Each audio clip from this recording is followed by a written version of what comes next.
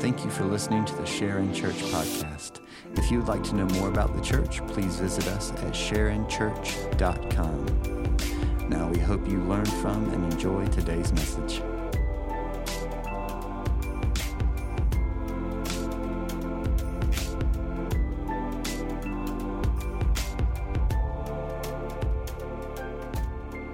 We're going to begin a new series today. It's going to take us a year. And so buckle up, get ready. We're going to go through the book of Exodus. So if you have your Bibles, you have a device that has some kind of app on it for the Bible, open up to Exodus chapter 1. We'll be in Exodus chapter 1 this morning. Because we're going to be in this for such a long time, we've created some resources to help. So on the screen right now, you can take out your phone. You're allowed to use your phone. You can use your camera app. If you need somebody to help you, there's a whole student section over here who knows how to do this. Come grab one of them. This is called a QR code. I don't know what it stands for, but this is what it is. Get to your camera app. It should be able to scan that picture. If not, you can just go to our website. But this is a study guide for part 1. We're going to divide Exodus into 2 parts as we study throughout the year. This will take us all the way through May. Lord willing, we will be at the Passover come Easter Sunday, to root us in what actually happened on that day that the tomb was empty. It was rooted in history. So Lord willing, we're gonna get there at that time. If we've planned it right and the Lord so wills, we'll get there at that time. But we're gonna take the first part of the year to get through the first part of Exodus. We'll do something different in the summer, and then we're gonna pick up Exodus 2 in the fall. But here's a study guide for you full of discussion questions. If you're in a small group, your small group questions will be in here. So you can cheat and get ahead and look really smart in front of your small group leader. There's also a reading plan. There's a list of resources. Also on our website, there's a link where you can go to a whole web page full of resources, videos to watch, things to download, books to buy if you want to. Just want to invite you into the journey of the Exodus with us over the next year. On the next slide, you're gonna see a family discipleship guide. So I don't know if you're like me, but you have kids who just need Jesus. They really need him. I mean, big time. But you don't know how to do that. It's hard to figure out, how do I train them in the way of Jesus? How do we do that? And so we've created just a simple resource for you. It'll take us, this first part will take us through the first 10 weeks of this series. So you can scan this, it'll pull up on your phone.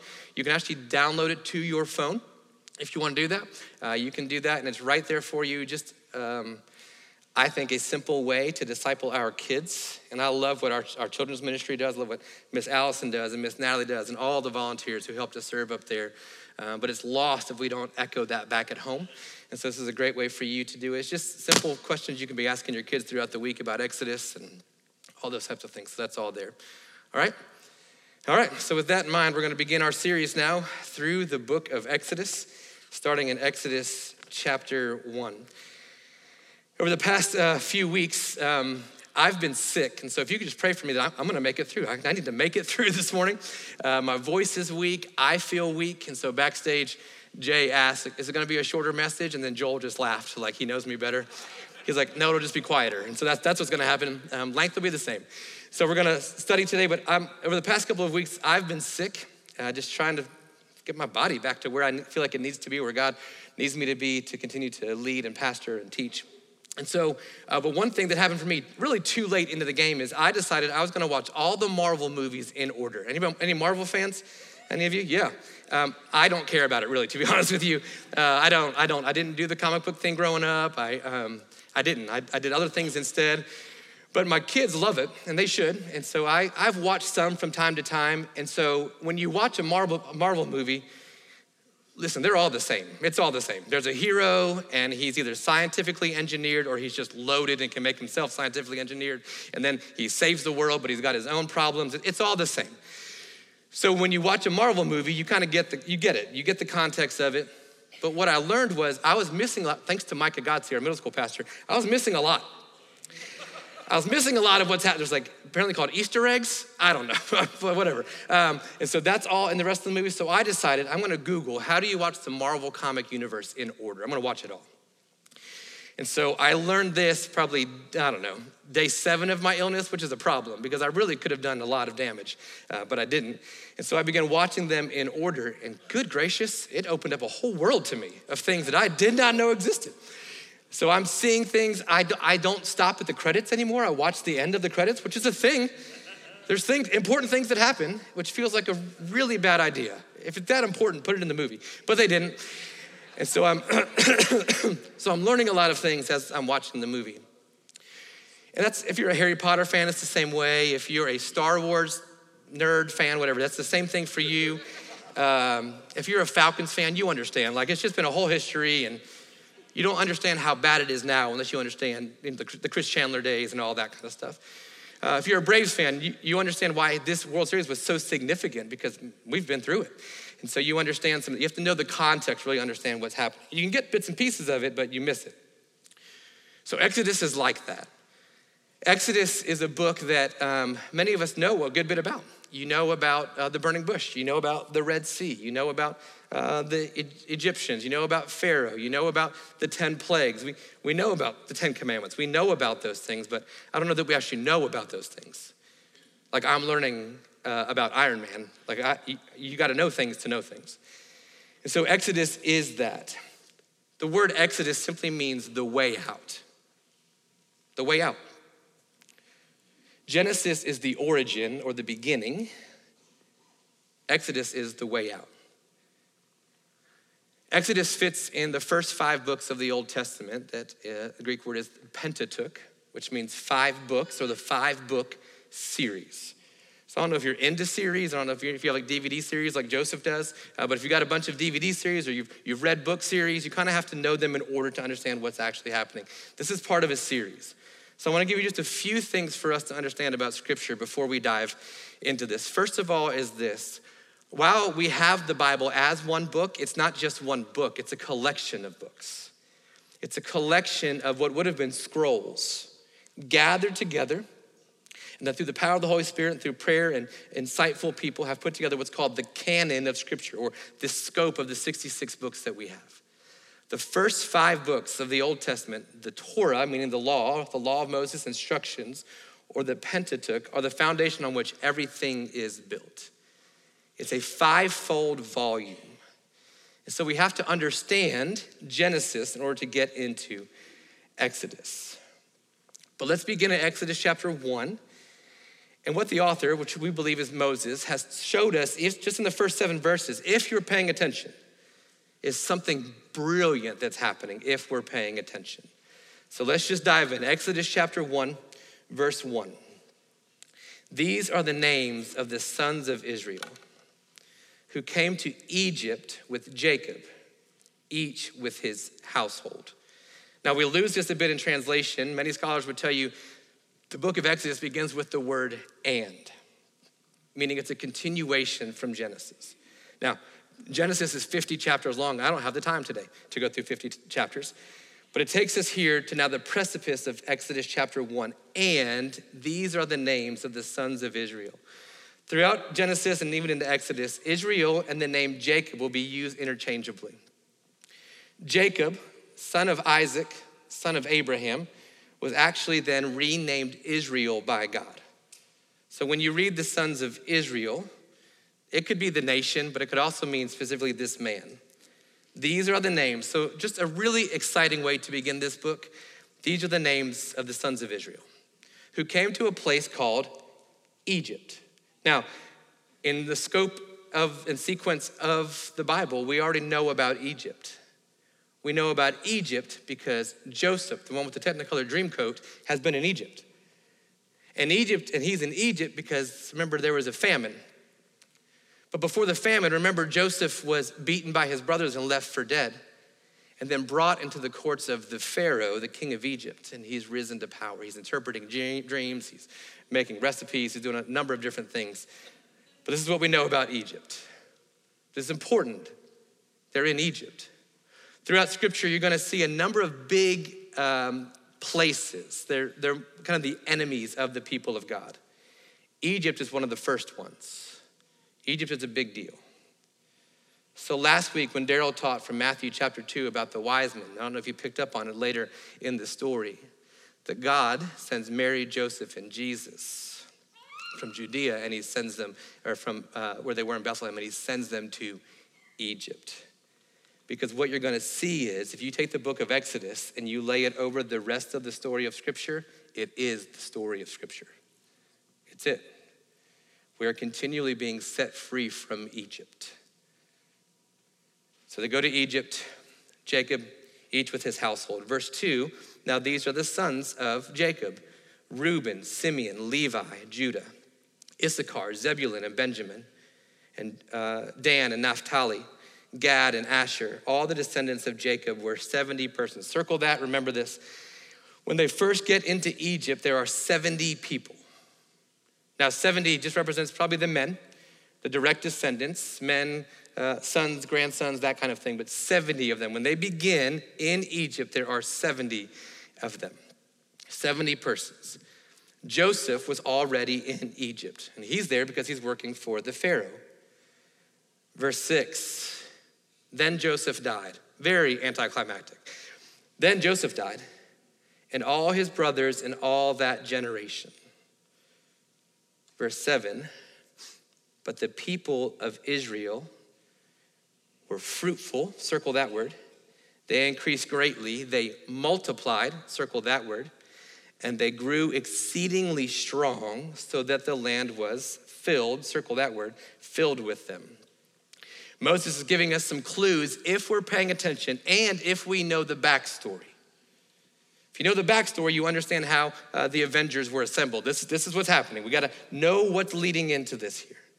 Fruitful, multiplied, and filled. 70 Hebrews, 70 Israelites, now in a place called Egypt, run by a king, the Pharaoh.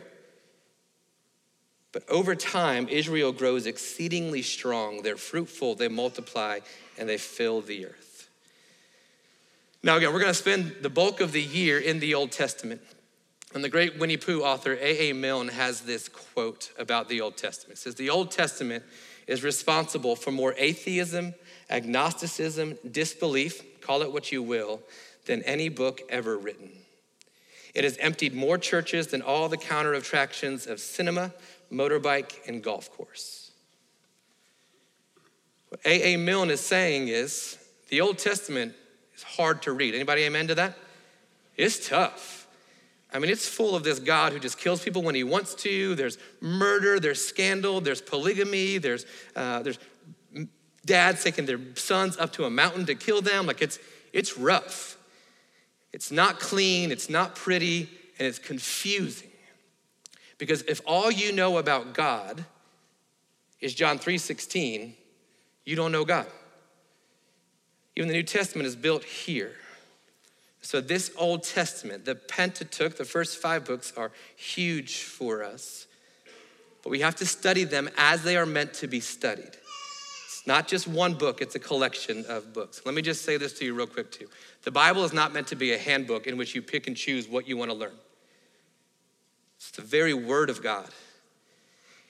And it's a biography, autobiography about who God is. And we have to study the Bible. We have to know the word of God. It's not a handbook. We don't just read verses, we read scripture. So with that in mind, let's put all of this in context of Exodus. Let's go back to Genesis chapter 1. So turn there if you want to, it'll be on the screen. Excuse me, at the end of the message today, there'll be a slide that comes up with a bunch of the scriptures we use today, just so you know what they are. Genesis chapter 1, God creates the world. In the beginning, God created the heavens and the earth is where it begins. And he does so over a span of 6 days. On the 6th day, he creates man and woman. And he says this about them in verse 27. So God created man in his own image. In the image of God, he created him. Male and female, he created them. Whole other sermon. Verse 28. And God blessed them. Who is God? He's a blessing God. That's what he is. God blessed them, and he said to them, pay attention, be fruitful, multiply, and fill the earth and subdue it. Are you paying attention? When Moses begins Exodus chapter 1, it's not a coincidence that he uses these 3 words again.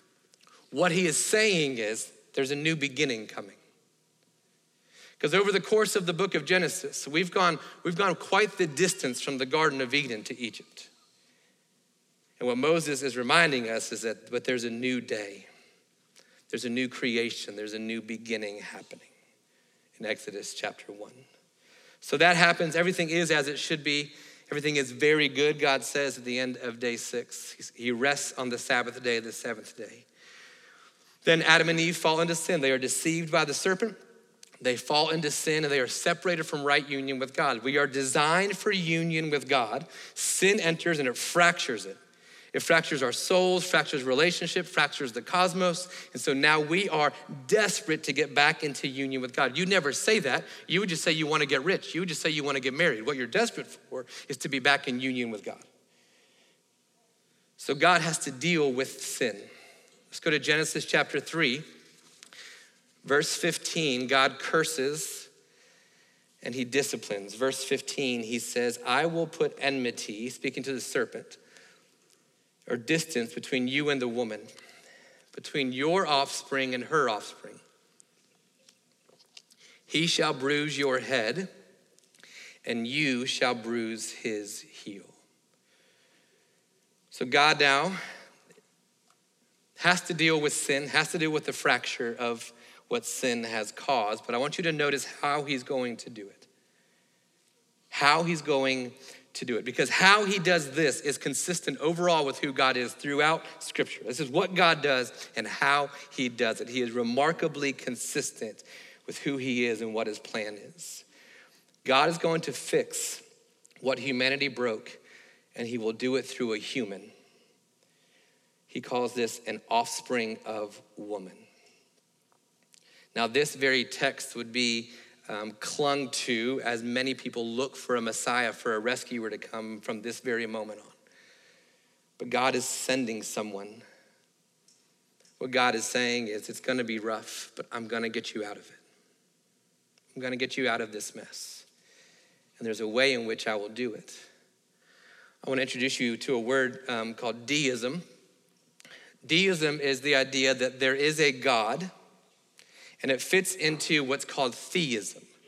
So theism is the belief that there are higher beings. There's a God or number of gods. That's what theism is. Polytheism is the belief that there are more than one God. It would be what the Egyptians would have believed. We as Christians are what's called monotheists. We believe in one God, one true God. But we're not alone as monotheists. There are other monotheists as well.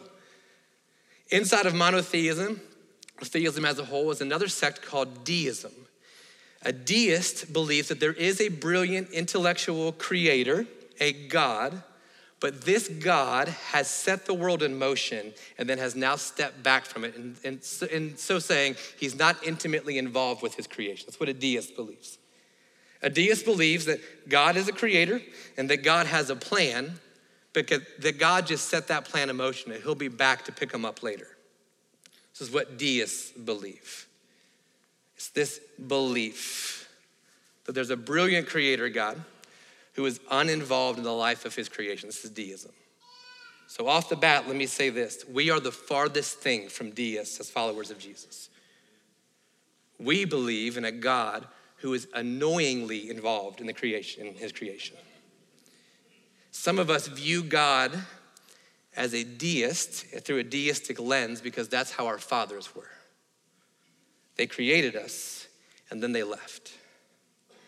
They created us. Maybe they didn't leave the house, but they weren't involved with us. They were too busy with work, too busy with other aspirations, too busy with alcohol, too busy with drugs, whatever. And so what we've done is we've created a God in our likeness, in our image, who is just like that. That's not who God is. God is that dad who wants to be at everything with you all the time. And you're a little bit annoyed because he's cramping your style. Like, come on, Dad, really? The coaching shorts and the high socks again? Do you have to do that to me here today? God is intimately involved in the life of his creation. But the truth is, if we're honest, it doesn't feel that way all the time, does it? How many of you, by show of hands, would say sometimes you've had seasons in your life when it feels like God is uninvolved in your life? Just raise your hand. Keep it up. Keep it up. And let's just look around. This is us. There are seasons where I know God's involved. I know he's intimately involved in my life, but if I'm being honest, it doesn't feel like it sometimes. I want to know where he is. I wonder why he doesn't hear me. I want to know why he hasn't intervened. I want to know why he hasn't shown up. Well, this is the struggle that we're going to walk through in the book of Exodus. If a deist believes that God's not involved, Christianity believes that God has adopted us as sons and daughters, and he's intimately involved in our lives. So this plan, he tells us about in the New Testament in Romans chapter 8. Paul says it this way: I believe that the present sufferings of this time are not worth comparing with the glory that's to be revealed in us. Romans 8:18 through 21. And he says, the creation longs with eager longing, or waits with eager longing for the revealing of the sons of God. But then look at this in verse 20.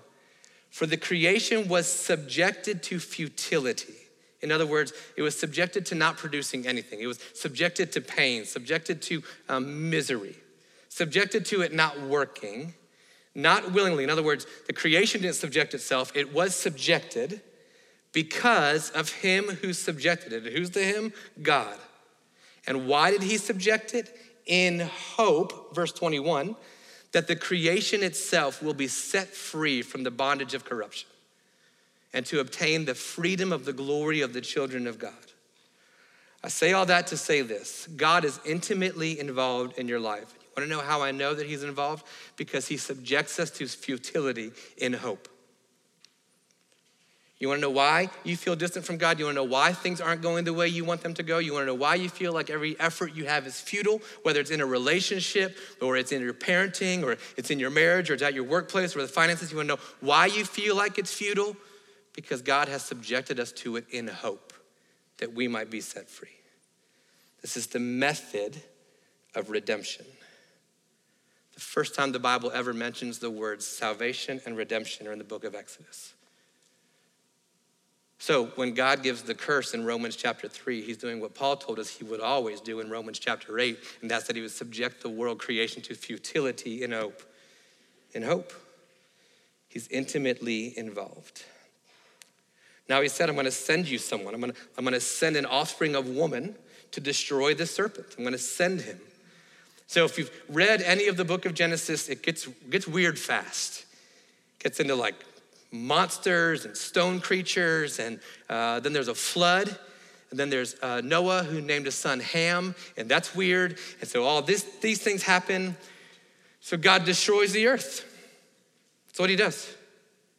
I would say he subjected it to futility in hope. So he does. Noah then begins creation again. He and his family, a number of things happen from that point forward. And God then calls a man named Abram. We know him as Abraham. And Abram, like every character in the Bible, has nothing to offer God. In fact, he only has bad things to offer God. But this is what God says to Abram. Genesis chapter 12, this is what's called the Abrahamic covenant, which we're going to study here. Genesis chapter 12, verse 1. And the Lord said to Abram, go from your country and your kindred and your father's house to the land that I will show you. And I will make of you a great nation, and I will bless you. Does that sound familiar? And will make your name great so that you will be a blessing. I will bless those who bless you, and him who dishonors you I will curse. And in you all the families of the earth shall be blessed. God finds a man named Abram, and he says, hey, I got a plan. I got a plan to rescue everyone. I've got a plan to fix what's been broken, and I want to use you, Abram. Problem with Abram is that Abram's old. And he's married to a woman named Sarai. We know her as Sarah, who is also old. I don't mean to be offensive, but she's just old. And God says, I'm going to bless the world through your family. And Abraham's, I don't have a family. I got nothing. He goes in and tells Sarah, his wife, and Sarah laughs because it doesn't seem right. Well, the journey continues for Abram. He travels with his nephew Lot and picks out some land and a whole thing. But go to Genesis chapter 15, and this is where God finally makes his ultimate covenant. After these things, after Abram rescues Lot, finds some land, the word of the Lord came to Abram in a vision. Fear not, Abram. That should sound familiar. I am your shield. Your reward shall be very great. But Abram said, O Lord, what will you give me? For I continue, or I'm still childless. You gave me a promise, and I haven't seen the fruition. And the heir of my house is Eliezer of Damascus. saying, is this the best you could do, Eliezer?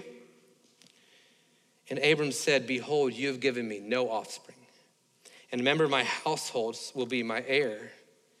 Behold, verse 4, the word of the Lord came to him, this man, Eliezer, shall not be your heir. Your very own son shall be your heir. And God brought Abram outside, and he said, look toward the heaven and number the stars, if you are able to number them. And he said to him, so shall your offspring be.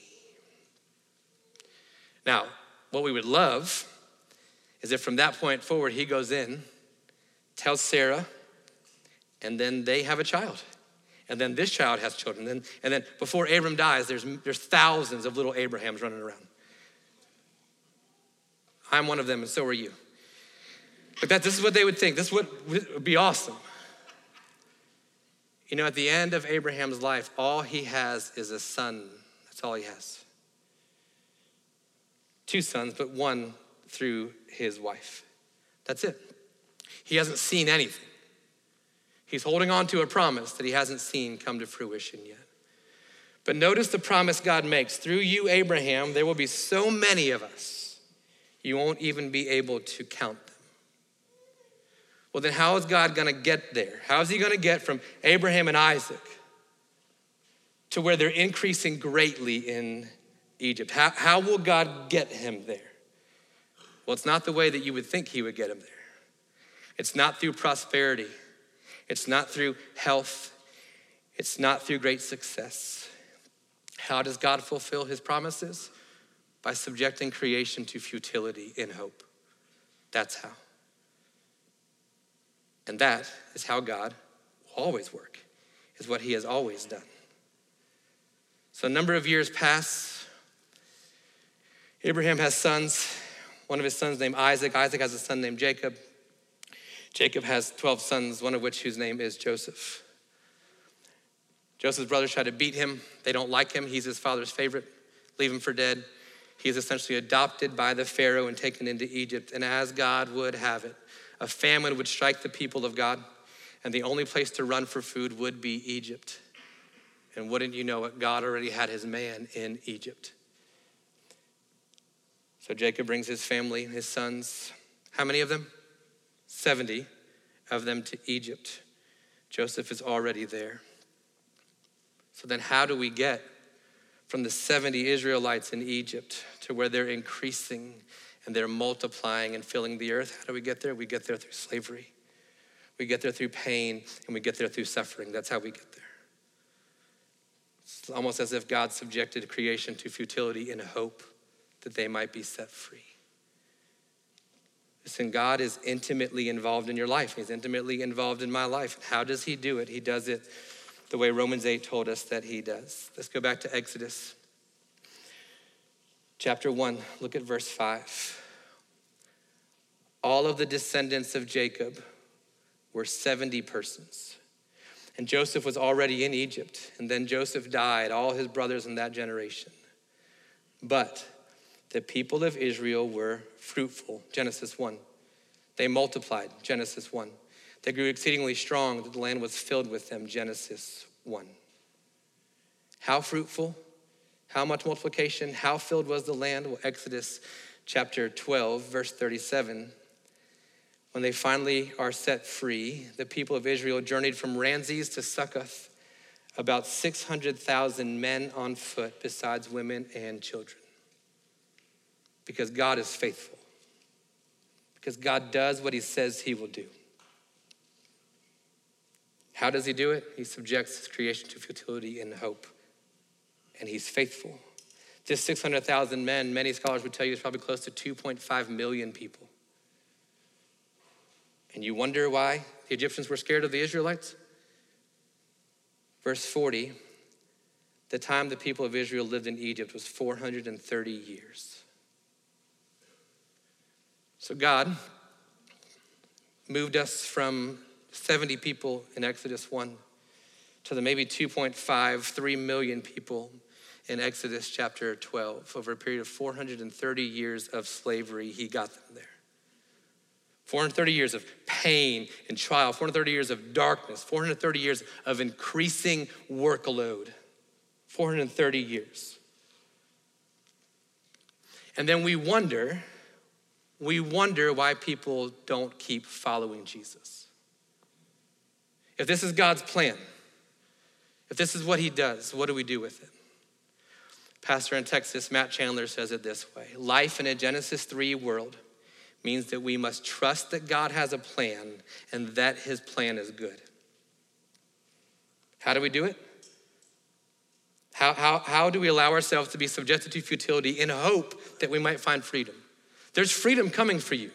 There's freedom for you from your bondage to alcohol, freedom from your bondage to pornography, freedom from your bondage to whatever it is, relationships, codependence, whatever it is, there's freedom for you. But the journey to freedom is a long way home.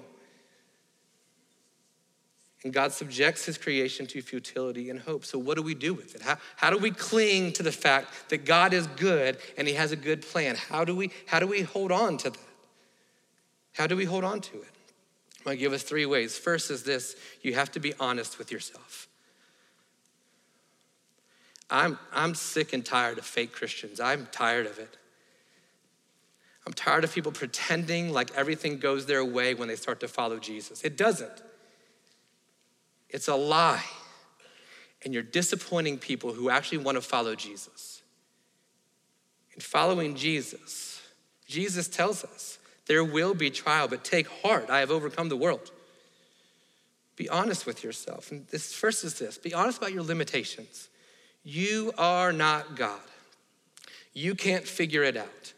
You can't muscle yourself through it. You can't love your way through it. You can't finance your way through it. You can't figure it out.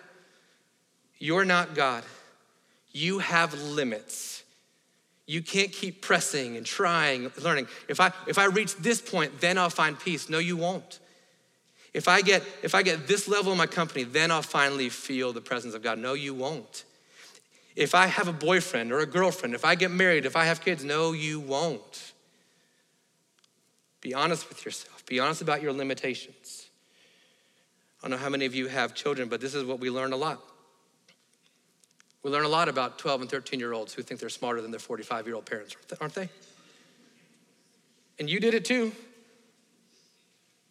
And we have to remind them sometimes, listen, you're 12. I'm in my 40s. I can handle it. I wonder how many times God feels the same way with us. Listen, you're in your 40s. I'm eternal. I think I got it from here. Be honest about yourself. You've got limitations. You can't see it all. You can't know it all. You can't do it all. Be honest about yourself. One thing we tell our kids constantly, particularly our boys, is, hey, listen, you just be their brother.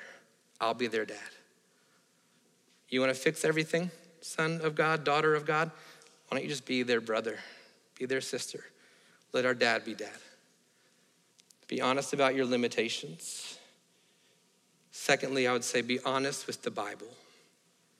You've got to be honest with Scripture. It's not a handbook. It's not a fairy tale. This is why we're so passionate about doing what we do on Sundays, about teaching the Bible. I don't care to teach you a series of 5 easy steps. I don't care. Go get a magazine. We want to teach the Bible. We want to teach it in context. We want to teach the Word of God's passion. That's why we want to do this for us. Not because we think we have the corner on the market on the Bible, because it's what we think we're called to do. And I believe it's what's best for us. I do. I believe you and me knowing the Bible is the best thing for us. The Bible is one unified story. It's written for us, but it's not written to us. It's for us, but it's not to us. So you can't just randomly pick a verse and think God says that to you. It's not to you, it's for you, because it's about God. It's about knowing the character and nature of God. I love right now what our preschool children's and student ministries are doing. You know, they're teaching your children the Bible. They're not teaching them stories. They're teaching them the Bible. Our preschoolers throughout the scope of a year will study the entire Bible from Genesis to Revelation. Our elementary school students are in the midst of a 22-week series right now on the attributes of God. Our middle schoolers just studied the book of James last fall.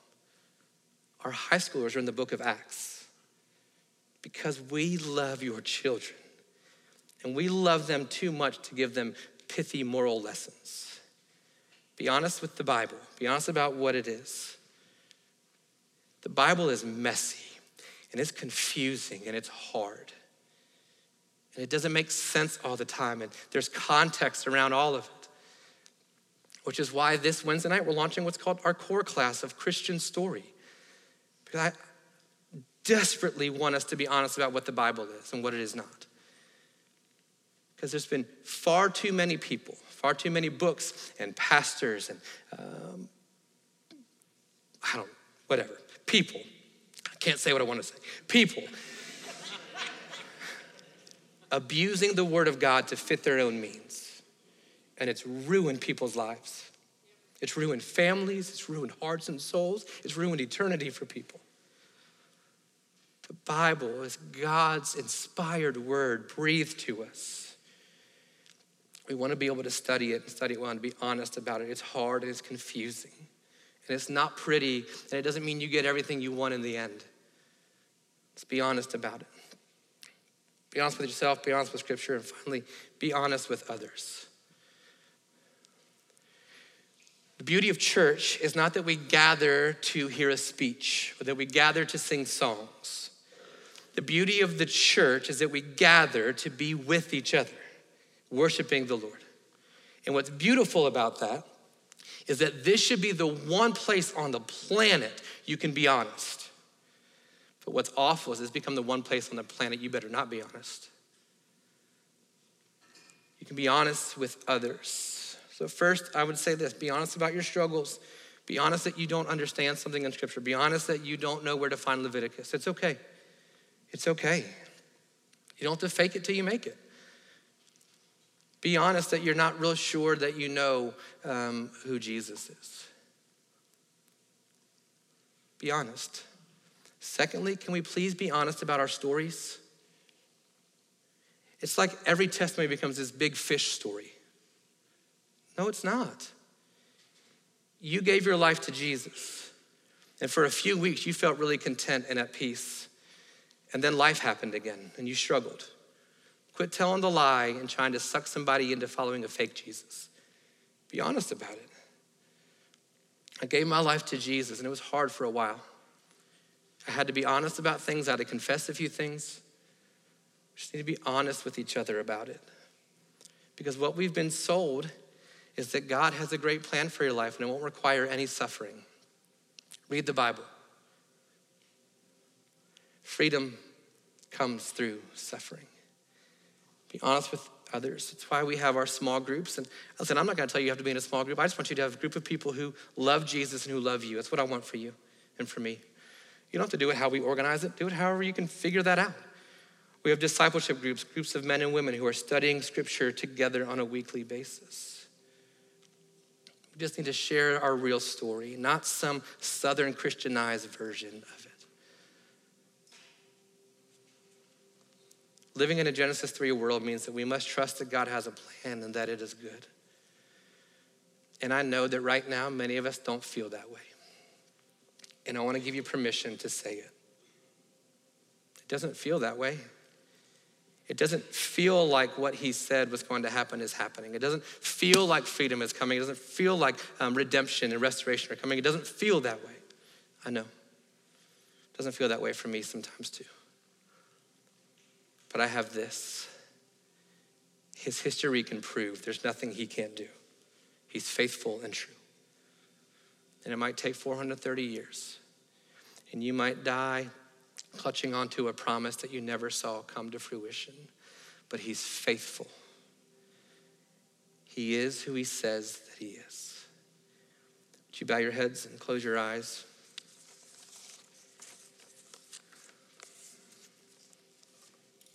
Just so desperately want us to be honest today. Because you'll never find true freedom without being honest. And I know for many of us, life it's felt like hell. It hasn't felt fair. He hasn't felt present. You feel like you've been seduced and deceived by God? You got a whole collection of scrolls before you to tell you that's not true. And you've got people in this room who would say, that's not true. I've been there, but it's not true. But you're not going to hear the truth unless you first admit truth. So if you would be honest today and you'd raise your hand and say, I'm just not feeling it today.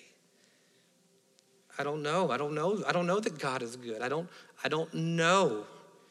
Would you just raise your hand? No one's looking around, it's just you. Just say, I don't know today. I want to know, I want to believe it, but today I'm just not sure. How many of you today would say, no, I know that to be true because I've lived it, I'm in it? You can raise your hand and say, yeah, I believe that to be true. I know God is good. I know he does what he says he will do. Praise the Lord. So what we need is more of you telling the other people what's true about God.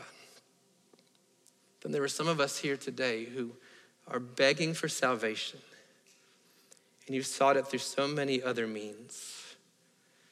But I want to tell you how great the grace of God is towards you. That he will subject you to futility in hope that you might be set free. And until you've admitted and faced your futility, you will not find freedom. I don't know if you're here today and you say, I'm at the end of my rope. Nothing seems to be working. Nothing seems to be bringing peace. Nothing's making me content. Nothing's settling my soul. Maybe this is it. Maybe it is Jesus. Would you raise your hand and say, yeah, I want it to be Jesus today. I want it to be Jesus. I want to find salvation in him, freedom in him, contentment for my soul in him today. Praise the Lord. Just admit your futility. Admit that you're a sinner in need of a Savior. You aren't it. Believe that Jesus is that Savior. He's the one who came to bring you back in right union with the Father. And then you got to live it like he's Lord of your life. You find salvation there. I'm going to pray, and as I pray, our elders and staff are going to come forward. If you just need somebody to pray with you today, you don't have to say anything or confess it. I just need you to pray with me. Maybe you need help with something. I want to invite you to do that. I'm going to pray, and our elders and staff will come forward. God, thank you for this morning. I thank you for your word. I thank you for the power that's there. And God, I'm sorry for the times that I have not been faithful to you and your text. The times I've tried to sell Christianity, the times I've tried to sell it to myself. God, I'm sorry for the times that I have not been honest about my own inadequacy. And I've thought I could figure it out, I could muscle it up, I could mental it up, I could pay enough. Father, I pray that today you would make us a people who are honest with ourselves and honest about your word and honest with each other.